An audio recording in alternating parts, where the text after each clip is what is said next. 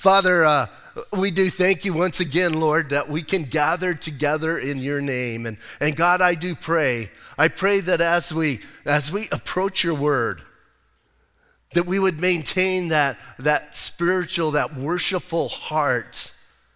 And God, that we would worship you in your word and we would allow your word, God, to penetrate deep within us, to change us, to bring us into that place where, Lord, where we need to be sitting at your feet and loving you and adoring you and serving you.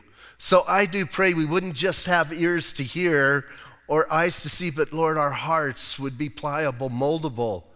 And that God, when we get out of here today, that we would rejoice in the fact that our God has spoken to our inner man. And Lord, that we're refreshed and renewed and ready, God, to serve you and ready to make you known to this world that we live in. So I pray that you would bless this time in a mighty way. And we ask these things in Jesus' name.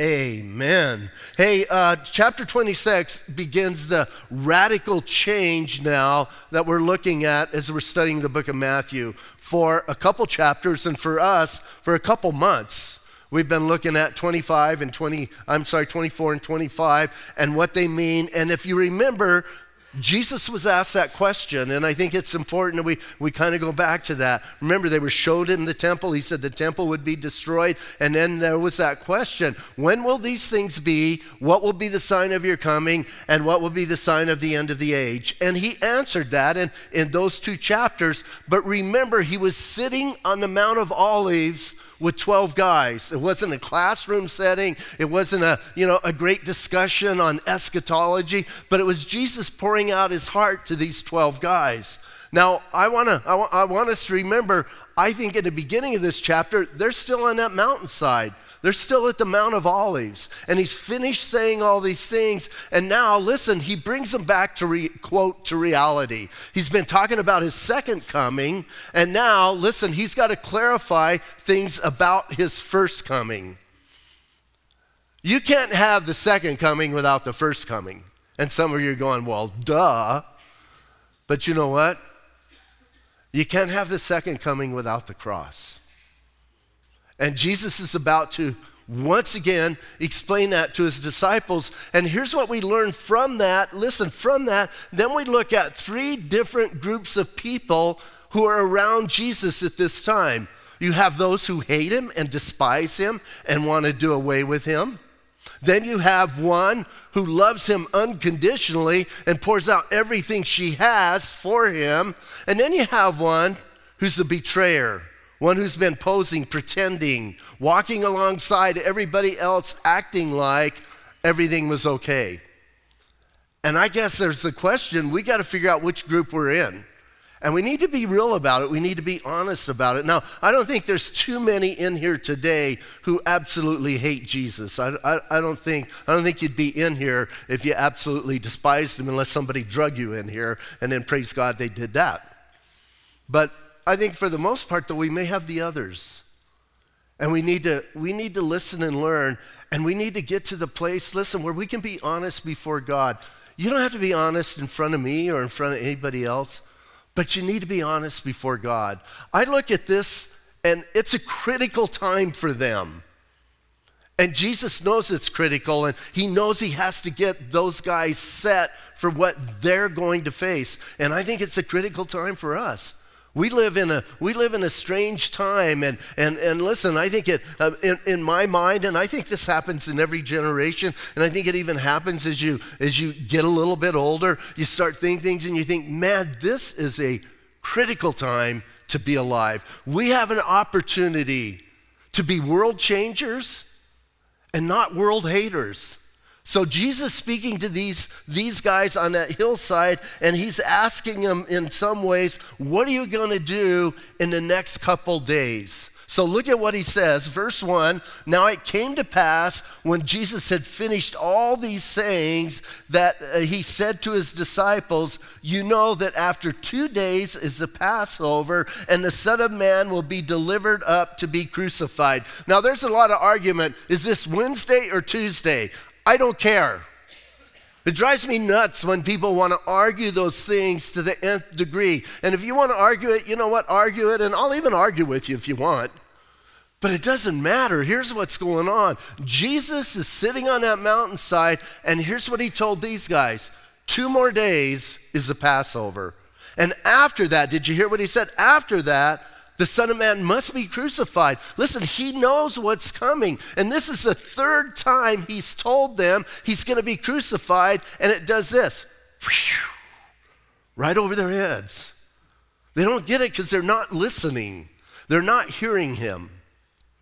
So let's talk for a moment because, sometimes when we go through a passage and I look at you guys and I see a lot of familiar faces, I think, well, everybody knows what the Passover is. And I forget, some people may not. You may not even understand. Maybe you've not been saved very long, or maybe you've been saved a long time and you've not read through your Bible and not read those things. But Passover came out of the Old Testament. If you remember, Israel was in slavery in Egypt. God delivered them out of the slavery, and he delivered them by bringing 10 different plagues to them. And the last one was all of the firstborn children and all the firstborn, even of animals, were going to be killed in one night. And the only way you could avoid that was to take a lamb, kill the lamb, take that blood and put that blood on your door frame, your outside door frame, and you would be protected. Your children, your firstborn would not die that night. Now, it's interesting to me. I read some commentaries and they said that was only for the Jews. I believe anybody who put the blood on their doorposts that night, their firstborn were saved.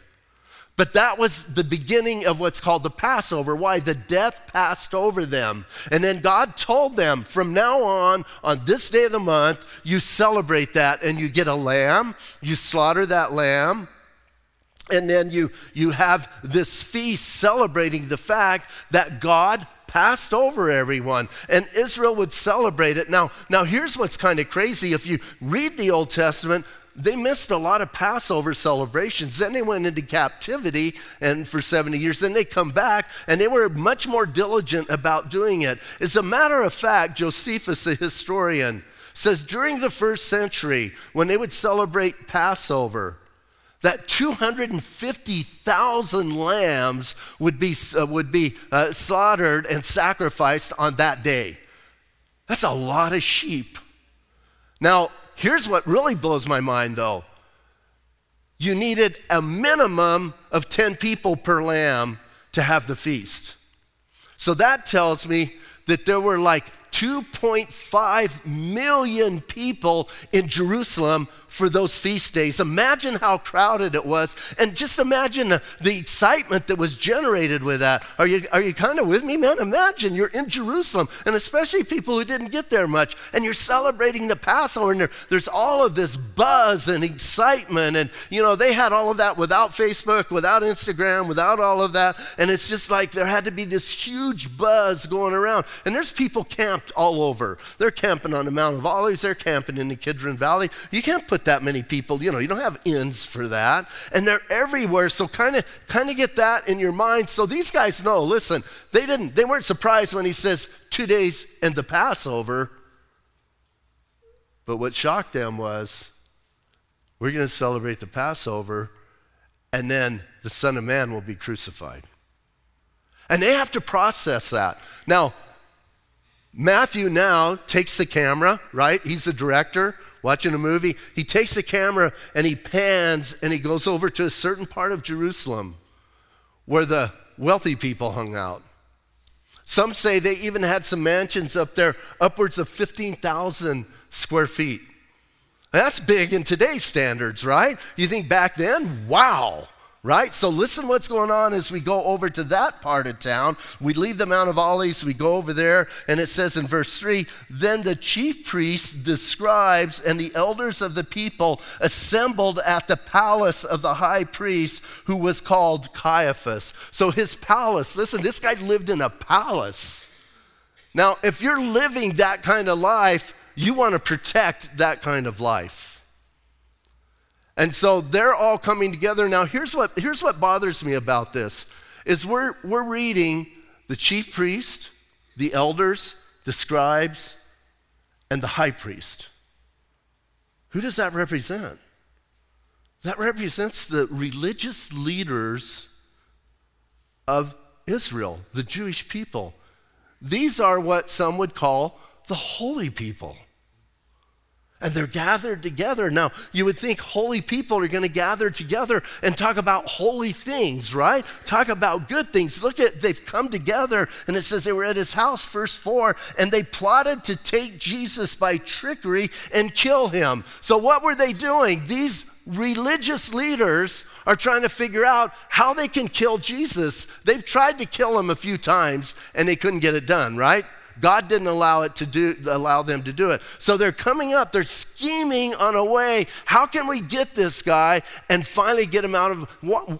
I think Caiaphas had the most to lose.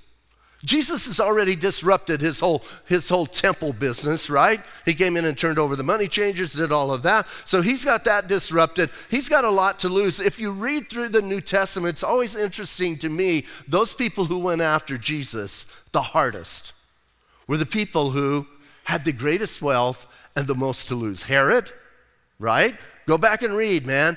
All the Herod family, beginning with Herod the Great, he wanted to kill him. Why? He had the most to lose. If this guy is born and this guy comes, I'm going to lose everything. Caiaphas has the most to lose. So they're scheming together. And then they say this. Here's what I love. Look at verse 5. But they say, not during the feast, lest there be an uproar among the people.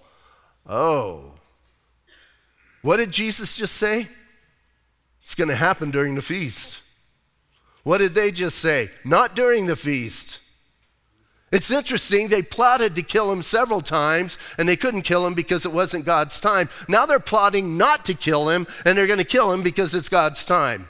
God wins every time, and they're not wanting to do it. Now, it does make sense. Hey, if you have an increase of population 5 times your normal population, 5 to 6 times your normal population, number one, that just causes that buzz that I'm talking about, and people are on edge, and people are ready to go off at any moment. Have you ever noticed how crazy it can get with a crowd in just an instant?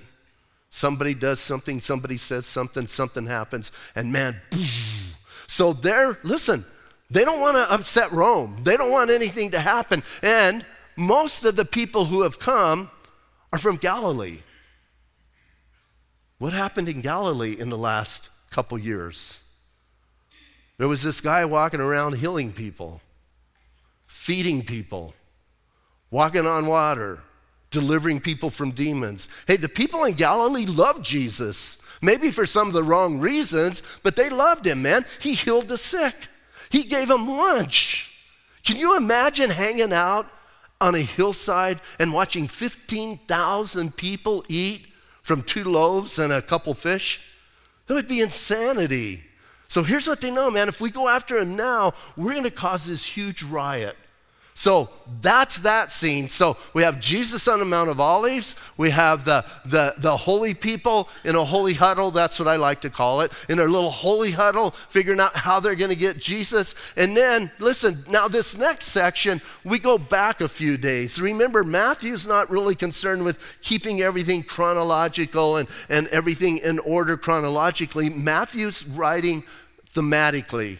His is about themes, and the theme he's dealing with is how are people treating Jesus and how are people feeling about Jesus. So he backs up a few days. I think what we're going to read 6 through 13, I think happened on Sunday. We're Tuesday or Wednesday now. Not Sunday here, but you know their time frame.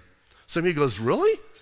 It happened this morning? So, right? So, it happened a while back, and then it says in verse 6, when Jesus was in Bethany at the house of Simon the leper, a woman came to him having an alabaster flask of very costly fragrant oil, and she poured it on his head as he sat at the table.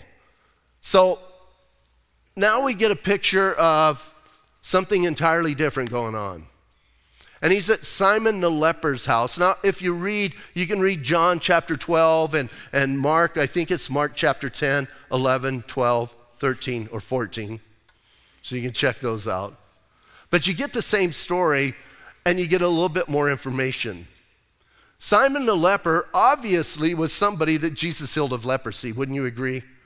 Because if he still had leprosy, Jesus wouldn't be going to his house and he wouldn't be having a big dinner. So I think we know that. But you have this guy, Simon the leper. They're in Bethany, and we know that Jesus hung out in Bethany with Mary and Martha and this guy named Lazarus, right? He hung out there a lot. So John tells us this is Mary doing this. And Mary is the one who has this perfume. There's another time where they're at another guy's house named Simon, who another lady comes and worships him in a similar manner, but that's different. This is right before he's getting ready to die, the Sunday before he's going to die. And he goes to this dinner. Now, I think there were at least 17 people at this dinner. That's a pretty big dinner, right? You got Simon the leper, Mary, Martha, Lazarus, Jesus, and the 12. So they're hanging out at this dinner, and just imagine the scene for a moment. Oh, and John tells us that she's at his feet. I challenge you, read for homework, read these passages, Luke chapter 10, John chapter 11, and John 12. Every time you see Mary, and she's mentioned in Scripture, you know where she's at? The feet of Jesus. She's always at his feet.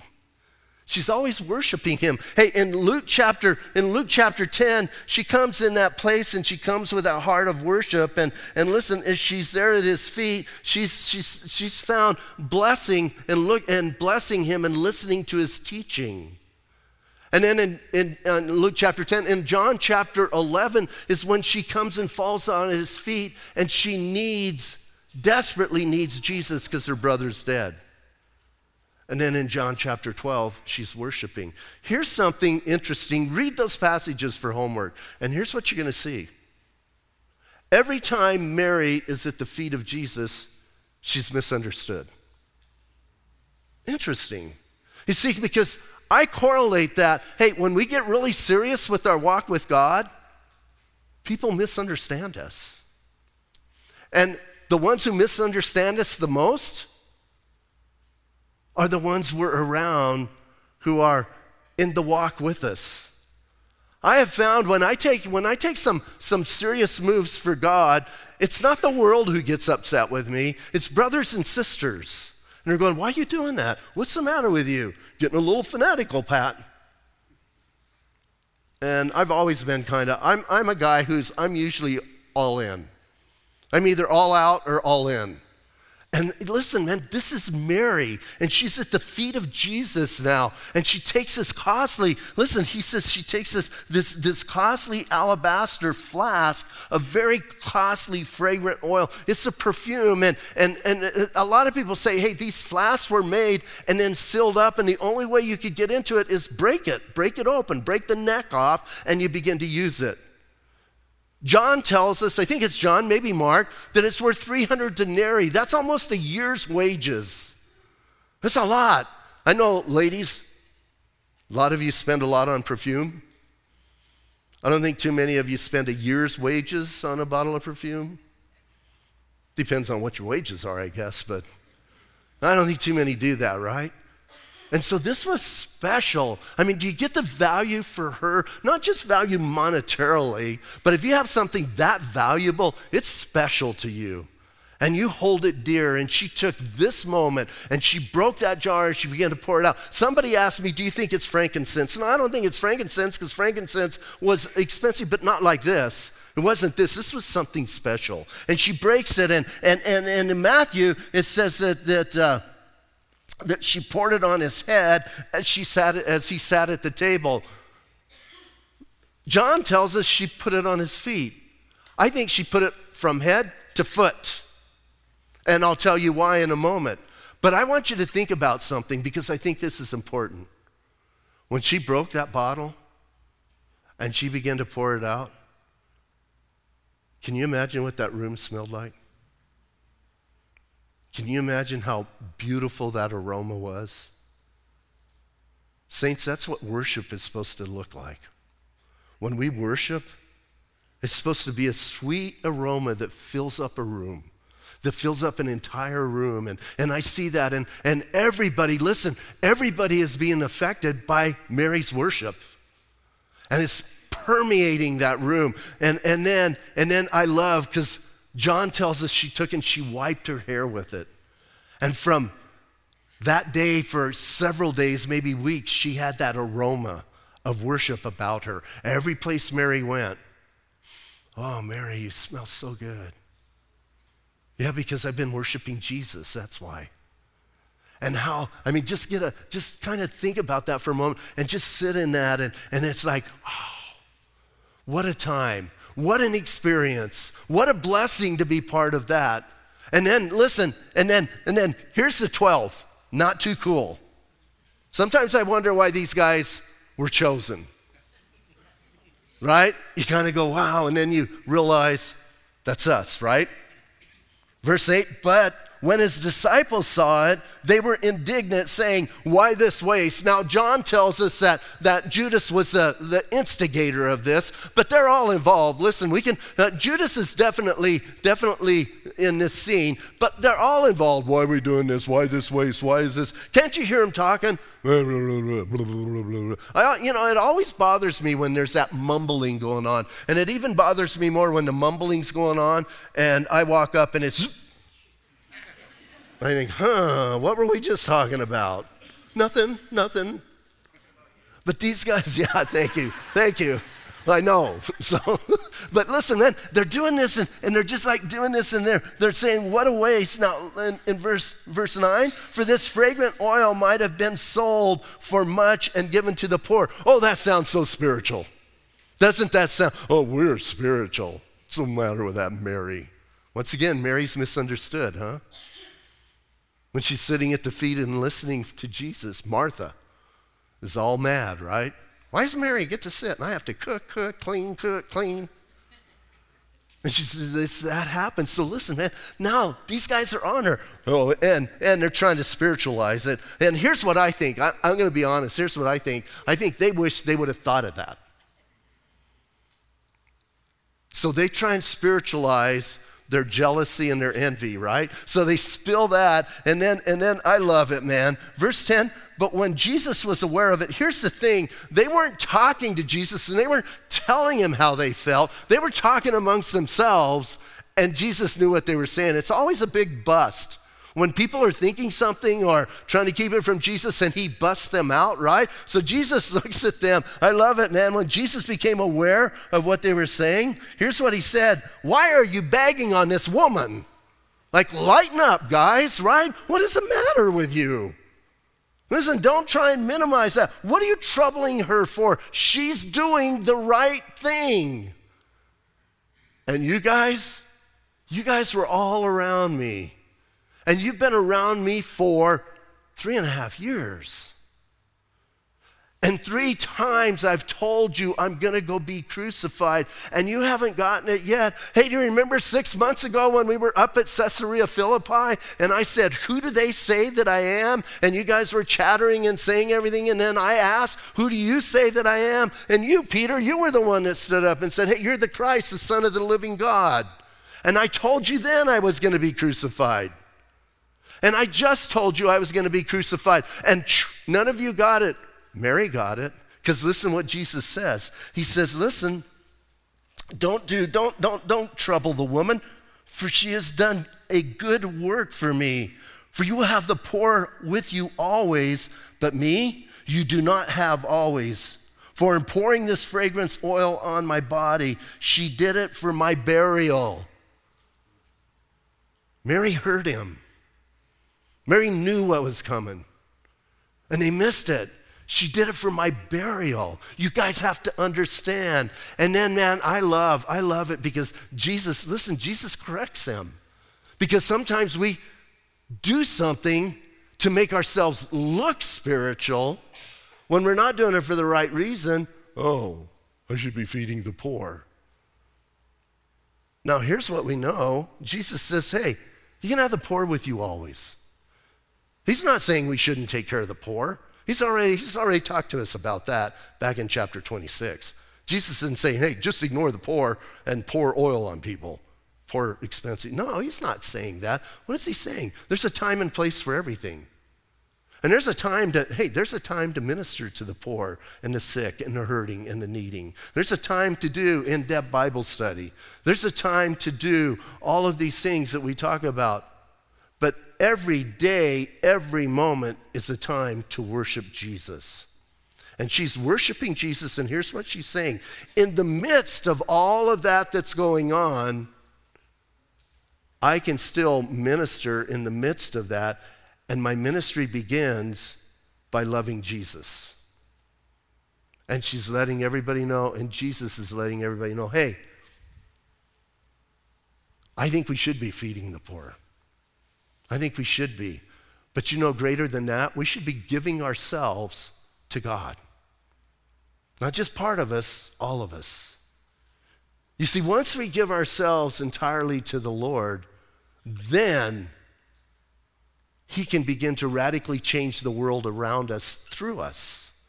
But as long as we hold back, you know, I get a little bit bummed in our culture. We give out of affluent. You know, and some of you go, I'm not that affluent. Yeah, you are compared. You know, and I don't want to lay the whole trip on, you know, third world thing, but we're pretty affluent. And we give out of that affluence. Have you ever given God everything? I know some of you have. But Mary gave him everything she had. And when we come to the Lord and we give him everything, listen, when we come to that place where we're not going to hold back, we're not going to, well, Lord, you can have this much, but I'm giving this much because I need this much. Give it to him. I've joked many times. People ask me sometimes how much should they give? And I tell them my answer is everything. And I firmly believe that. Now, I'm not saying that because we need money. I'm saying that because that's going to free you up. And here's what else I know.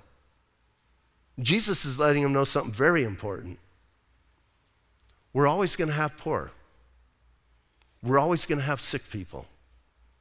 We're always going to have people in pain and suffering and all of those things. They're always going to be there. And if we can't walk with him in the midst of that and worship him in the midst of that and do the ministry in the midst of that, we lose sight of everything. We're just social workers.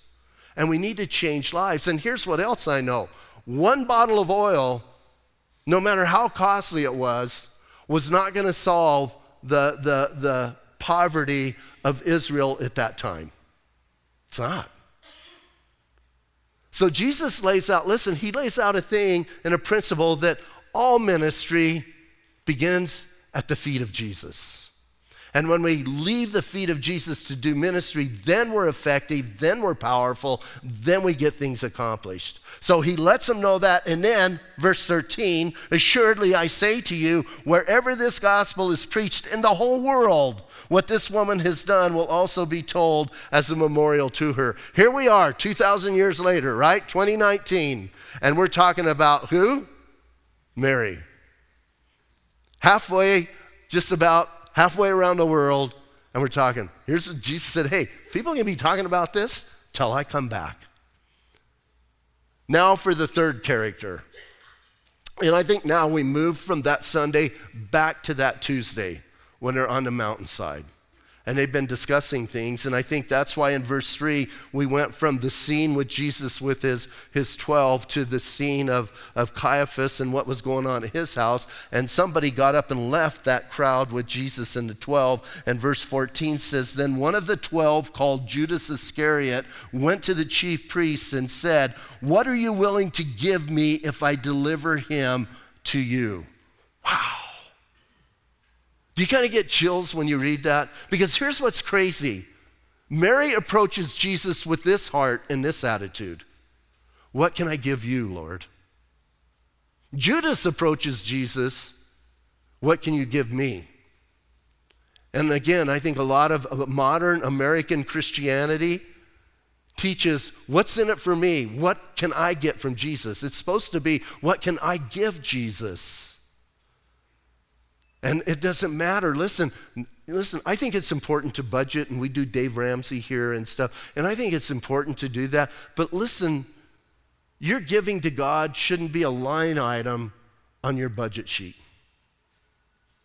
If it's just a line item that you're doing and this is what I give to God, man, you've lost it. It's supposed to be worship. You're supposed to be loving him as you're doing that. And listen, man, Judas has gotten into it's mechanical and he's doing that and what's in it for me? Now he goes to these chief priests, he goes, how much will you give me? What will you give me? What will you give me to deliver him? Because I can do that. Now that's even kind of scary, right? He knows he can do that. And so it tells him, and they counted out to him 30 pieces of silver. 30 pieces of silver, according to Zechariah chapter 11, was exactly the amount that was going to be paid to betray the Messiah. God had already prophesied that. And Jesus had nothing to do with that, and he's fulfilling that prophecy. 30 pieces of silver. 30 pieces of silver according to Exodus, and I don't have that passage, so you have to read the whole book of Exodus. 30 pieces according to Exodus was what you paid when somebody's slave was gored, and you had to pay for that slave. You paid 30 pieces of silver. Now, I don't know what this 30 pieces of silver, I don't know what the value of it is in today's standards. Some people told me some things, but here's the interesting thing. It's not necessarily, we don't know exactly what they're talking about when they're talking about 30 pieces of silver. It could be 30 small pieces of silver or 30 larger pieces of silver. So I putting a value on it, but here's what I know. It's nowhere near what Mary brought to him. And Judas is taking, and everything I read said it was kind of a small amount. Wasn't a lot. And Judas is willing to sell out his relationship with the Lord for not much. What are you willing to sell out your relationship with the Lord for? New car? New house? Better standard of living? It comes down to that. It got real quiet. It comes down to that, doesn't it? 30 pieces of silver. And we have to think in our own lives, all of us, we have to think, what can I be bought? And I'm not saying we're going to betray him. I'm talking about our relationship with him. What comes between us and the Lord in our living out this life? There really isn't much. And Judas says, yeah, I'll take that. Look, he says in verse 16, yeah, more or less. And so from that time, he sought for an opportunity to betray him. Now, here's what kind of blows my mind is he's ready to do this. And he's ready to do it that quickly. And here he is, man. He's going to deliver. And he says, man, from that moment, he looked for that opportunity. It blows my mind, number one. He had that kind of relationship. And read the book of John. In just a few hours, Jesus is going to be washing his feet. It's insane, isn't it? And Judas was so quick. Yeah, I'll do it. I'll do it. It's 30 pieces of silver. Bummer. Major bummer. So today, we need to examine our own hearts. Every one of us. Because as I read my Bible, Judas did not stand out as that guy. Oh, people knew he was kind of dipping into the till, right? Because when he said this, according to John, when he got all upset about the perfume, they said he said that because he was kind of taking money out. Now, there are people who try and defend Judas, and that bums me out. There are people who say, well, Judas actually, the reason he did it is he's kind of trying to draw out Jesus to make him the Messiah, and he felt if he went to them and started this ruckus that Jesus would really, I don't think so. And they make all these excuses. Bottom line, I believe Scripture shows us Judas was a poser, a pretender. Oh, he liked being around Jesus for what he could get from him, but he didn't worship him from his heart. He didn't have that heart attitude. Mary, on the other hand, crazy Mary, right? Some of us go, I don't know if I can be that extravagant. Well, one of my prayers is when I grow up, I want to be like Mary. I want to be that. I'm not saying I'm there, but I want to get there. I want to work at doing that. And I surely don't want to be like the chief priests and the elders. So now we're hitting the final hours of Jesus' life in our study. We'll be there for a while. But I think this is a great place to start. Where are you in your relationship? Let's stand up and pray.